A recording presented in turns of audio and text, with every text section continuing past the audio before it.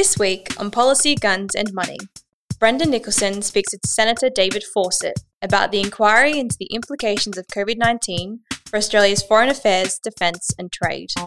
And so even though you think you might have a diversity of supply, in actual fact there is a very concentrated failure mode in that supply chain.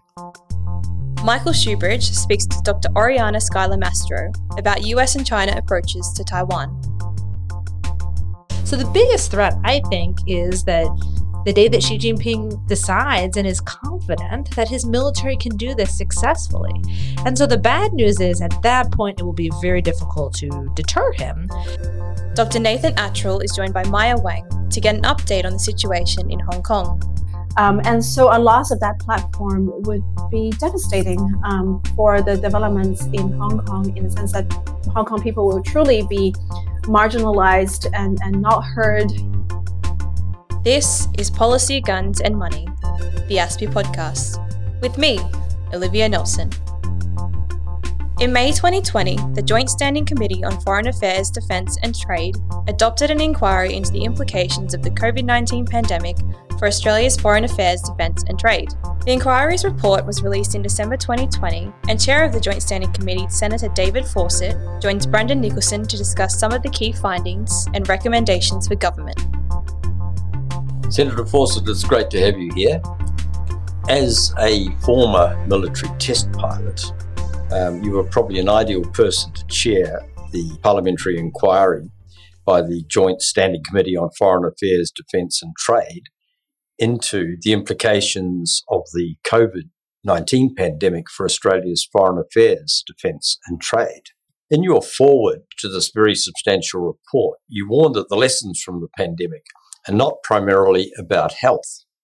Given that more than 2.5 million people have died in the pandemic so far, you clearly do not say that lightly. And the other concerns you identified are clearly very serious. And what was your approach to the inquiry, and what are the other concerns that you uncovered? So, Brendan, my observation up front would be that clearly the health impacts are serious for those who suffered, for their families, the impact it's had on the economy, etc. But my experience as an experimental test pilot and coming from a systems engineering perspective is that the symptom which manifests, which draws people's attention to the fact there is an issue, is often the outcome of a number of underlying causes, which can be multifactorial. And what I've seen over a number of years in government policy is that often policies are developed by one department, sometimes we get some collaboration, but the implementation sometimes doesn't achieve the outcomes because people aren't actually addressing root causes. And so the contention here is that whilst the health impacts are great and are serious, as in they're significant and serious, particularly for those concerned, there are many lessons we take from this that affect other things. And so one of the key lessons from a foreign affairs perspective is that many of the assumptions we make about the primacy of the global norms, the rules-based order, is that nation-states, unless they are rogue states, will abide by those global norms. And what we have seen throughout the pandemic is that when faced with a crisis that's affecting the health and welfare, or in fact the life of people within nations, they revert to a very nationalistic view, and sometimes, whether through intent or capacity, will deviate from the agreements that have been in place, whether they be bilateral or multilateral agreements. The second fact is that I think it has opened many people's eyes to the fact that the finished product that we buy in the supermarket or governments procure is reliant on very long, quite often very complex supply chains. And even though we think a supply is predominantly coming from one nation, pharmaceuticals would be a good example, what the inquiry and similar inquiries that have occurred in the US and the UK have highlighted is that often there is a single failure point. So the APIs, that the initial inputs into pharmaceuticals, nearly all come out of China. And so even though you think you might have a diversity of supply, in actual fact there is a very concentrated failure mode in that supply chain. Do you think we're doing enough to deal with these issues? There have been a number of things instigated globally.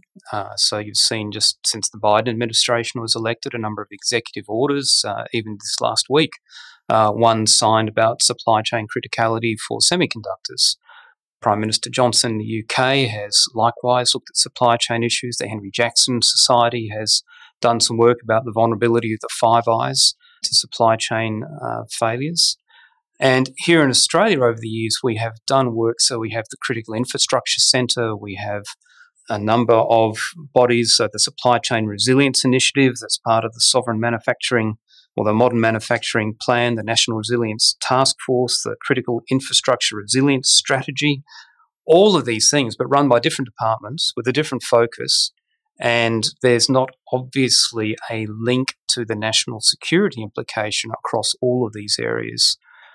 So, yes, there are steps being taken. What this report is calling for is a joined-up approach, both across federal departments, but even between federal and state governments, but also then a linkage of the consequential amendments that would be needed in different portfolios. So the report goes into some detail about the fact that if we can't trust a supply chain that's in the commercial just-in-time replenishment market, which is where we have driven over the last couple of decades because it tends to be cheaper, then we either need to very deliberately engage with trusted like-minded nations. And the report argues there on the basis of lived examples during COVID that we need a government-to-government framework around commercial agreements to increase the transparency and reliance of some of those supply chains. But then if we are going to do things domestically, we have to move away from the old model of just giving Australian industry grants to say, try and become more competitive and we might buy from you, to say, well, if we've identified that you are part of a critical national system and your input is essential to that supply chain, keeping that system that keeps us a free, prosperous and secure nation working, then we will buy from you. And it's actually changing the Commonwealth procurement rules, putting in that link with a identified critical national system and a value proposition that a desk officer in a department who's operating under the accountable authority instructions that they are bound by can go, I'm about to buy something, it's been identified as a critical input to a critical national system, therefore I'm allowed to preference an Australian company within bounds in terms of risk, cost, schedule and the other things that drive value for money. Whereas at the moment, that's often a failure point in that the desk officer, despite government policy intent, isn't actually free to make those decisions. One of the things that has actually driven the manufacturing bases of a vast number of countries around the world to China is cost. Now, is that something we can get around? When the pandemic struck, you had people saying things like, very confidently, the Chinese economy will be wrecked by this, and that certainly does not appear to have happened. And also, we will have to diversify and move to other supply sources. Now, that's very easily said, but actually, how do you actually make it happen when they can produce lower cost goods of a fairly reasonable quality? The argument, again, has to look at it from a holistic perspective. So if we take, let's use PPE because it's relevant to COVID, and let's look at respirators, at P2, P3 or N95 masks. The price difference between an Australian manufacturer, what's being produced now by Detmold, Aspen are producing, and what is available out of other nations is not significant. But if you look at the net cost of the price we paid to get scarce stocks, the money we've had to put in to rapidly help re-establish some kind of manufacturing capability, the above the odds price we've perhaps had to pay to get things like the spun bond or melt blown product that's essential as an input to those masks. I would argue that if you did that analysis, our price per mask is significantly higher than what we think we've paid. And so the argument the report has is that if something like that is critical, and if you look at the Italian health system as an example, one of the reasons it really came under pressure and came close to collapse was the number of nurses and physicians who were dying or becoming extremely ill because they didn't have adequate supplies of correctly fitted respirators. So that becomes a critical input to your health system. So if we need that and we've invested the money into companies here, the last thing we should be doing is allowing our departments to go back to their overseas supply chains because they're 5 cents cheaper per mask, as opposed to saying, we'll actually buy a certain number, an offtake agreement that gives the Australian industry the ability to survive, to be able to invest in research and development. For example, there's already a lot of work going into how can we have an alternative to Spunbond as the basis for the filtration material in masks. But if we just go back to purely buying from overseas, then all that work will be wasted. There'll be millions of dollars of private sector and taxpayer money wasted. We won't see that innovation. And so the next time we have a crisis, whether that's a zoonotic pandemic or something else that requires that kind of PPE, we will be likewise vulnerable, and we have to factor that cost in. So part of the value proposition that our procurement rules should allow for is if it's critical to the security of a critical national system like the health system, then we will allow the procurement officers to favour an Australian company as part of a planned program as opposed to project by project, procurement by procurement, to establish a sovereign capability, because in the long run, that is cheaper for Australia. What you're talking about basically involves major changes in attitude. Now, that may well be happening already, but it also involves comprehensive structural changes in the way we do things. Some purchasing officer in a government department might well listen to you and think this is a wonderful idea and that makes perfect common sense, but he or she is not going to be able to do anything until there's a major change in approach. How do you achieve that? Well, it's partly through having the policy, and I'll use defence as an example. The 2016 Defence Industry Policy Statement actually outlined an approach where we said we have to identify what our sovereign industry capability needs are. So the focus was not on what can we do through defence procurement to provide opportunities for industry. The question really should be, what do we as a sovereign nation need industry to be capable of doing for us to make sovereign decisions? Having identified that, what the policy called for was for procurements to then go, if we're buying photocopying paper, it's not a sovereign capability, we'll go to the cheapest possible supplier who's going to give it to us because it's not essential, it's easily replaceable. But if it's a critical capability, then we will say that's been identified and we will buy and make our procurements help sustain that capability. Now, Defence has been about 3 years late in identifying the sovereign industry capability implementation plans. They're still not directly linked into our procurement decisions.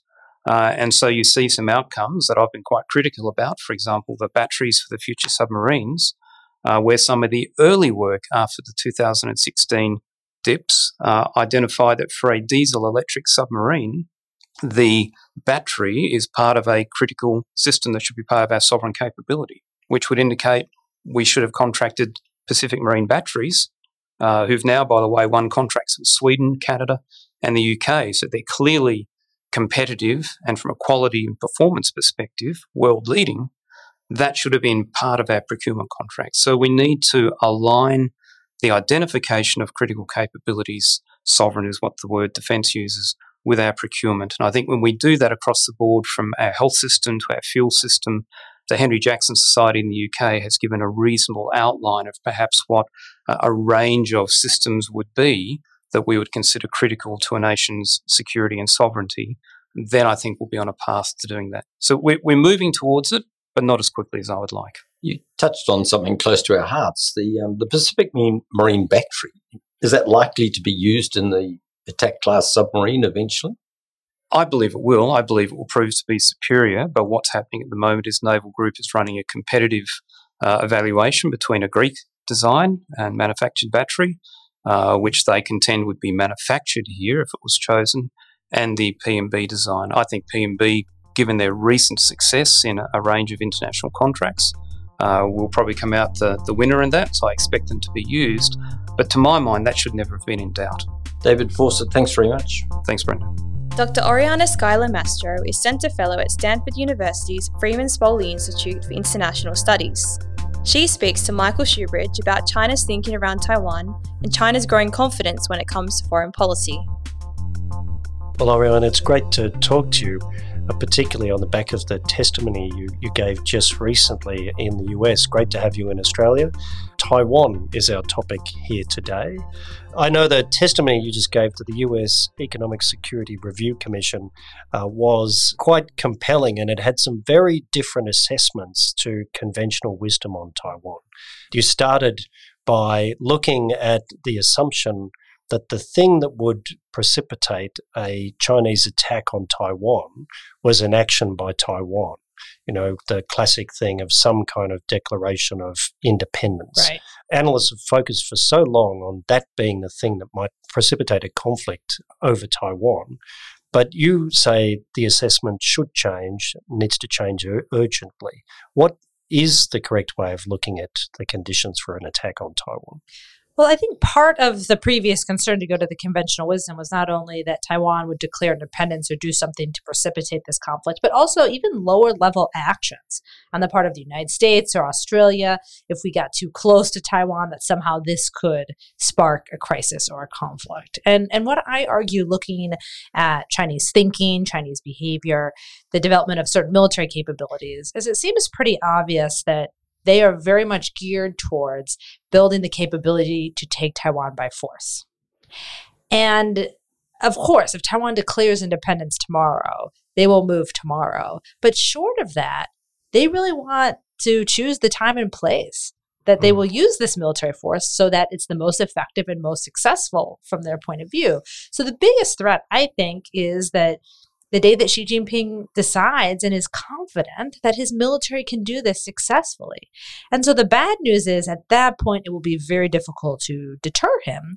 The good news is before that point, I think we have much more room to maneuver because the Chinese, of course, they have to respond, in statements or other type of means when countries get closer to Taiwan, but they're not going to let those smaller slights derail their timeline. And so I think we have much more room on the lower levels to maneuver.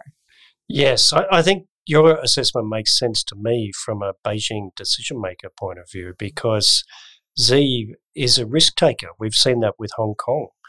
He's moved big and fast on Hong Kong in a way that most people didn't think he would and didn't predict.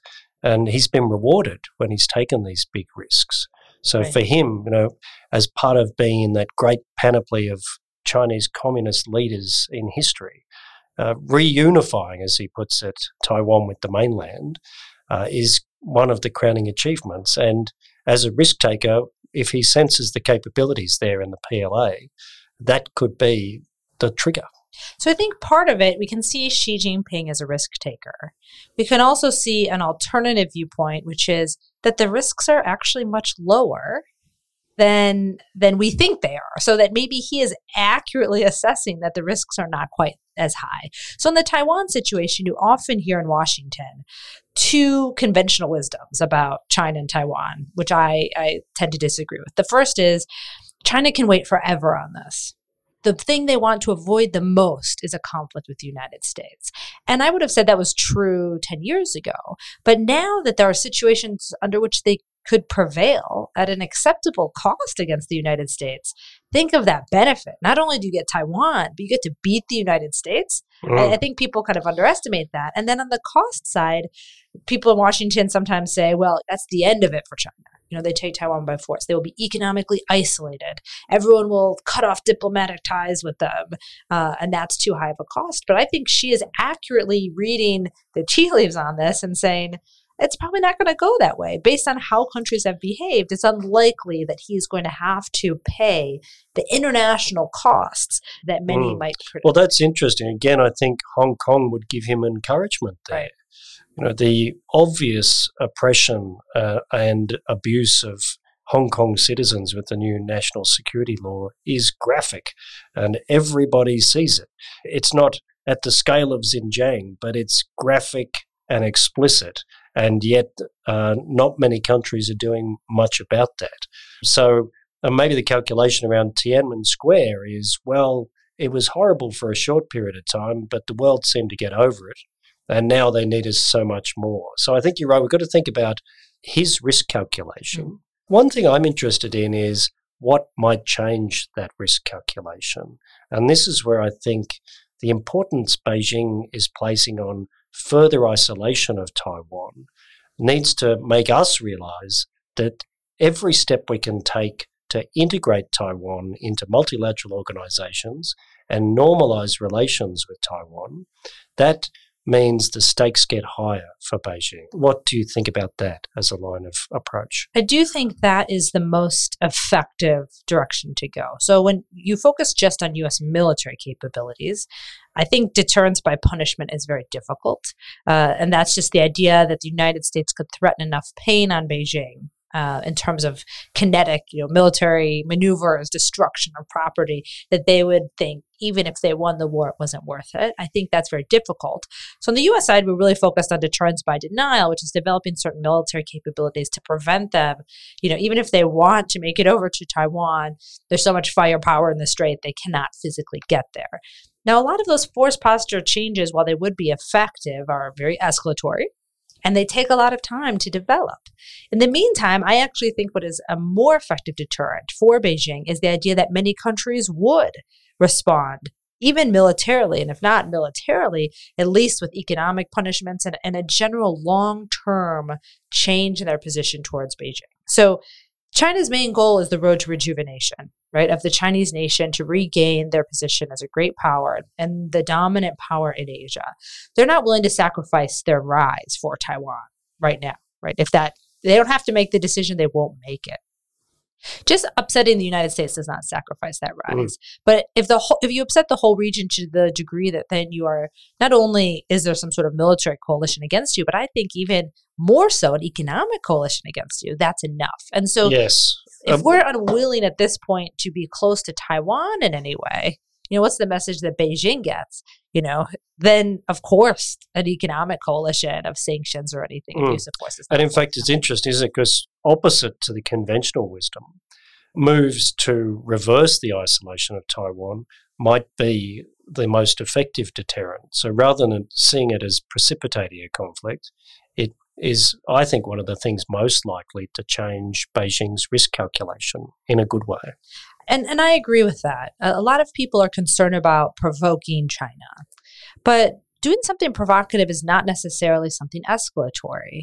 And when it comes to Taiwan, the question I often ask myself when I'm looking at different strategic options is the following.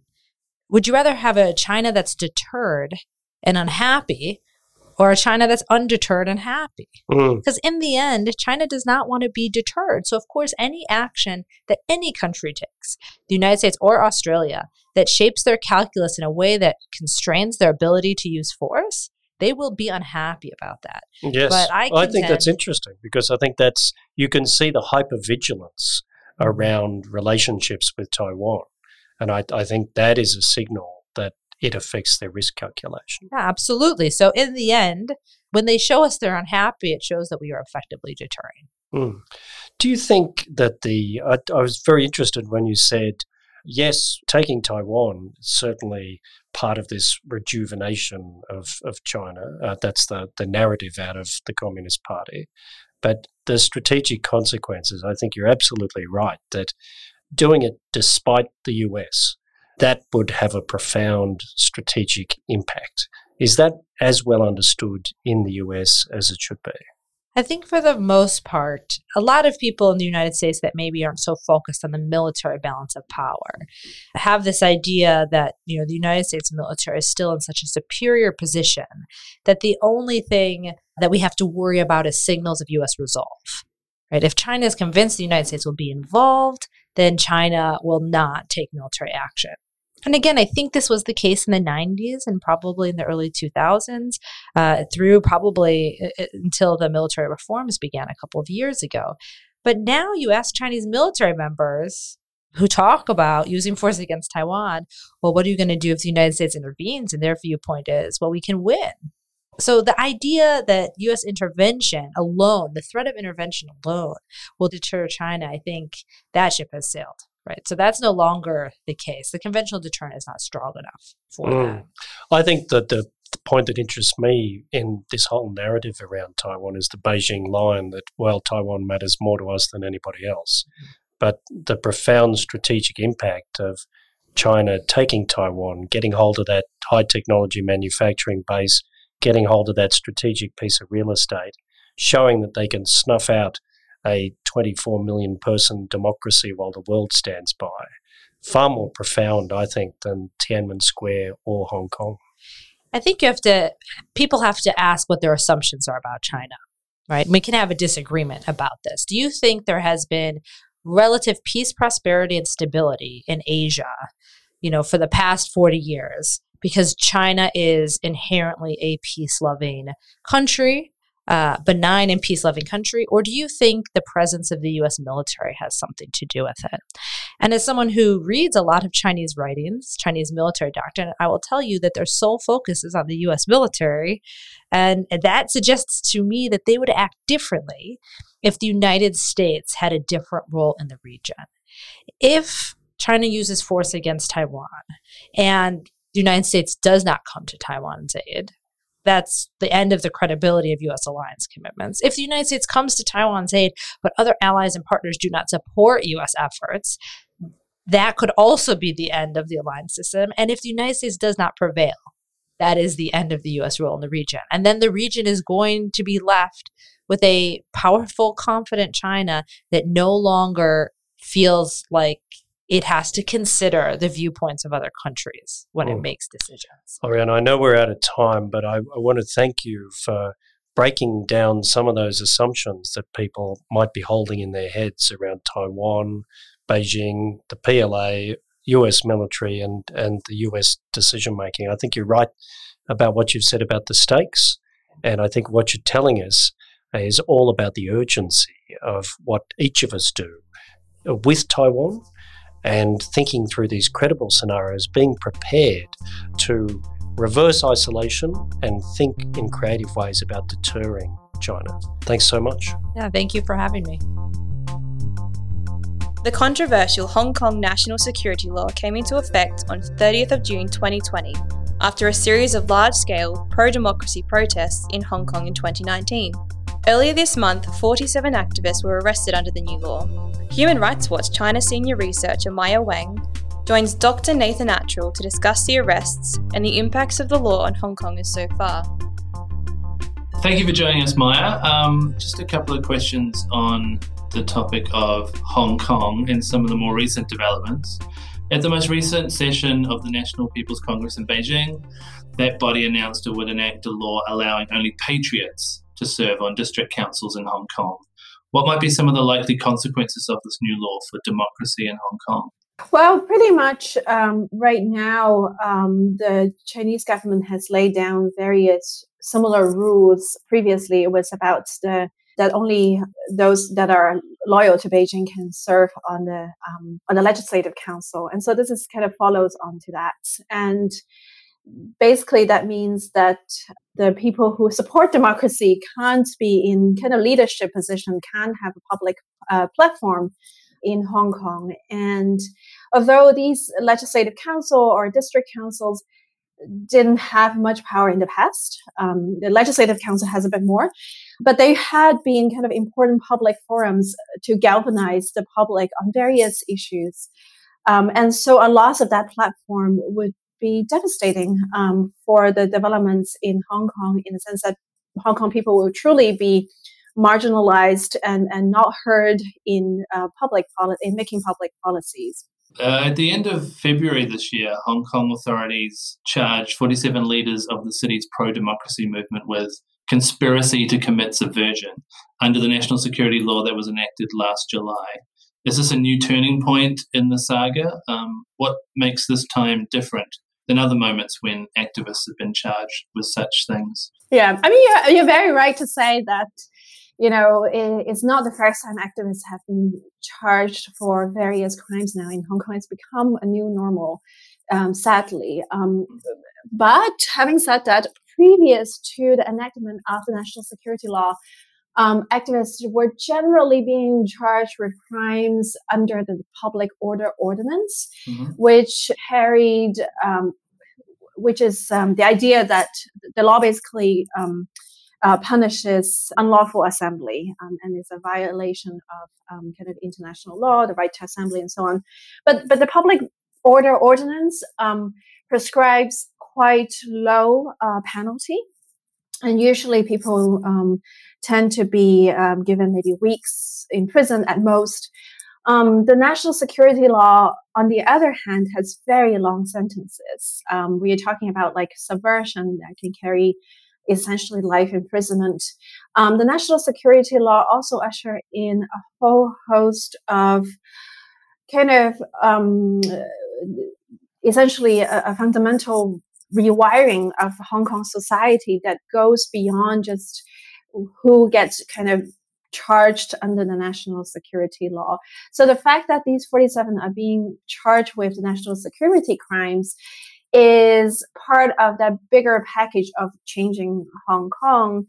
The label of subversion also very fundamentally changes how we consider protest activities. Instead of protests being kind of a normal part of life in Hong Kong for many, many years, now the authorities are saying that protests, organizing political activities, participating in a poll is itself an act of subversion. So it has it's not only about just the 47 individuals who represent broad spectrum of Hong Kong's pro-democratic movements. The fact that they could be facing many years in prison, that is itself a problem, but that the very labeling of these activities as an act of subversion is significantly moving the red lines in Hong Kong, signaling to the rest of the population that the activities, the way of life we were used to, are no longer allowed. Mm-hmm.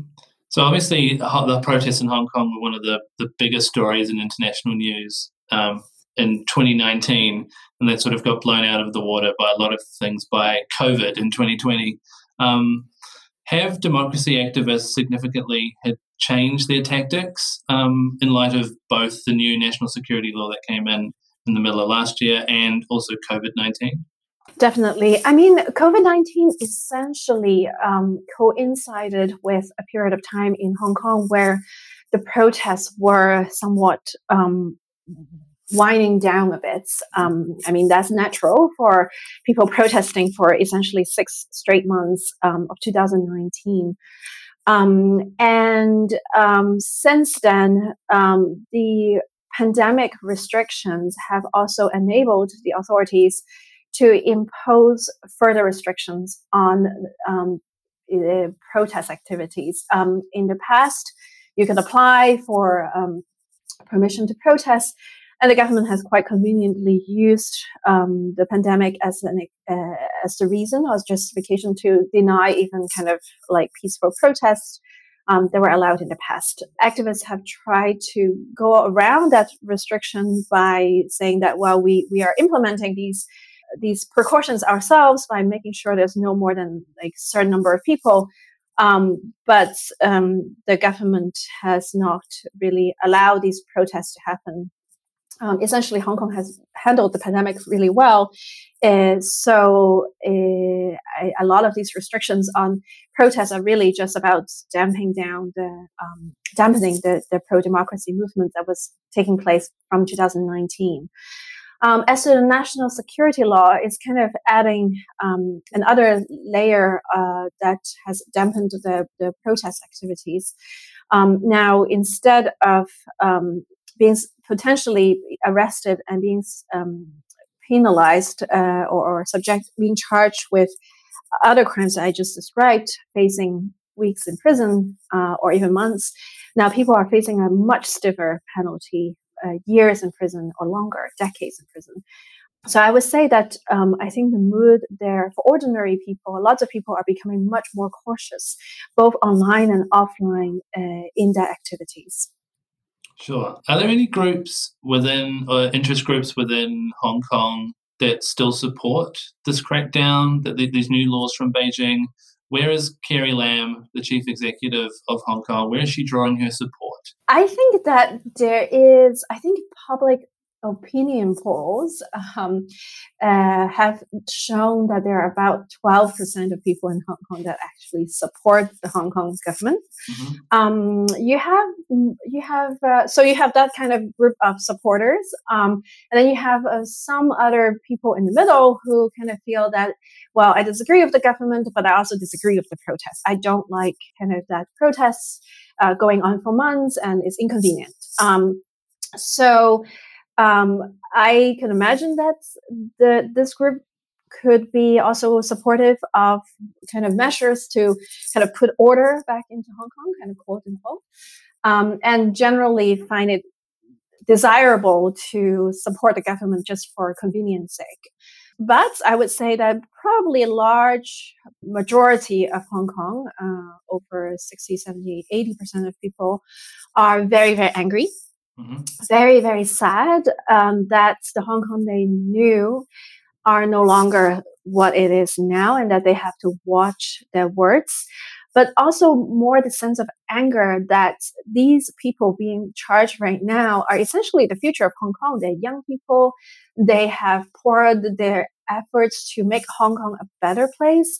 Lots of people consider what's going on not an implementation of the rule of law, but a subversion of the law that we have, kind of the judicial system that we have so cherished for a very long time. So the sense of injustice is definitely quite prevalent, I think, in Hong Kong. So this month, Hong Kong pro-democracy leader Ted Hui Chi-fang relocated to Australia on a tourism visa. He said he's not yet going to claim asylum, but other activist leaders from Hong Kong have already left the city, and some that have stayed in Hong Kong and now in custody. What does the future look like for the pro-democracy movement when its leaders are sort of either going into custody or leaving leaving Hong Kong? Can the movement survive? Does it need leadership? Right, exactly. The pro-democracy movement has evolved to kind of a leaderless movement, as we know. So in some ways you can say, well, it doesn't quite need leaders, or maybe it's better without leadership. It has certain flexibility, but it also has certain limitations as well. And the leaderless movement is in large part a survival adaptive skill to prevent, because people were becoming, it's becoming dangerous to be a leader. Having said all of this, I think that the tenacity of people in Hong Kong, their skills in many different ways and their cosmopolitanism around the world, speaking good English, would present an interesting challenge, I think, for the party internationally and at home in Hong Kong. You have Tibetans and Uyghurs who have suffered long decades of repression, but arguably they are also more isolated geographically and in many different ways. Hong Kong people and Hong Kong still is very, very different. And I'm not sure the Chinese government's playbook that develops in mainland China in areas like Tibet and Xinjiang are going to be replicable to the same extent in Hong Kong. So I think the pro-democracy movement, both at home and around the world, are going to throw up some major challenges for Beijing, and it's going to cost Beijing. And I think it will survive, and it will be interesting to see how these different ideas evolve over time in terms of transnational pro-democracy organizing. Thank you very much for talking to me, Maya Wang from Human Rights Watch. You're welcome. Thank you very much, Nathan. That's all we have time for this week on Policy, Guns and Money. I hope you enjoyed this episode. We'll be back with another episode next week.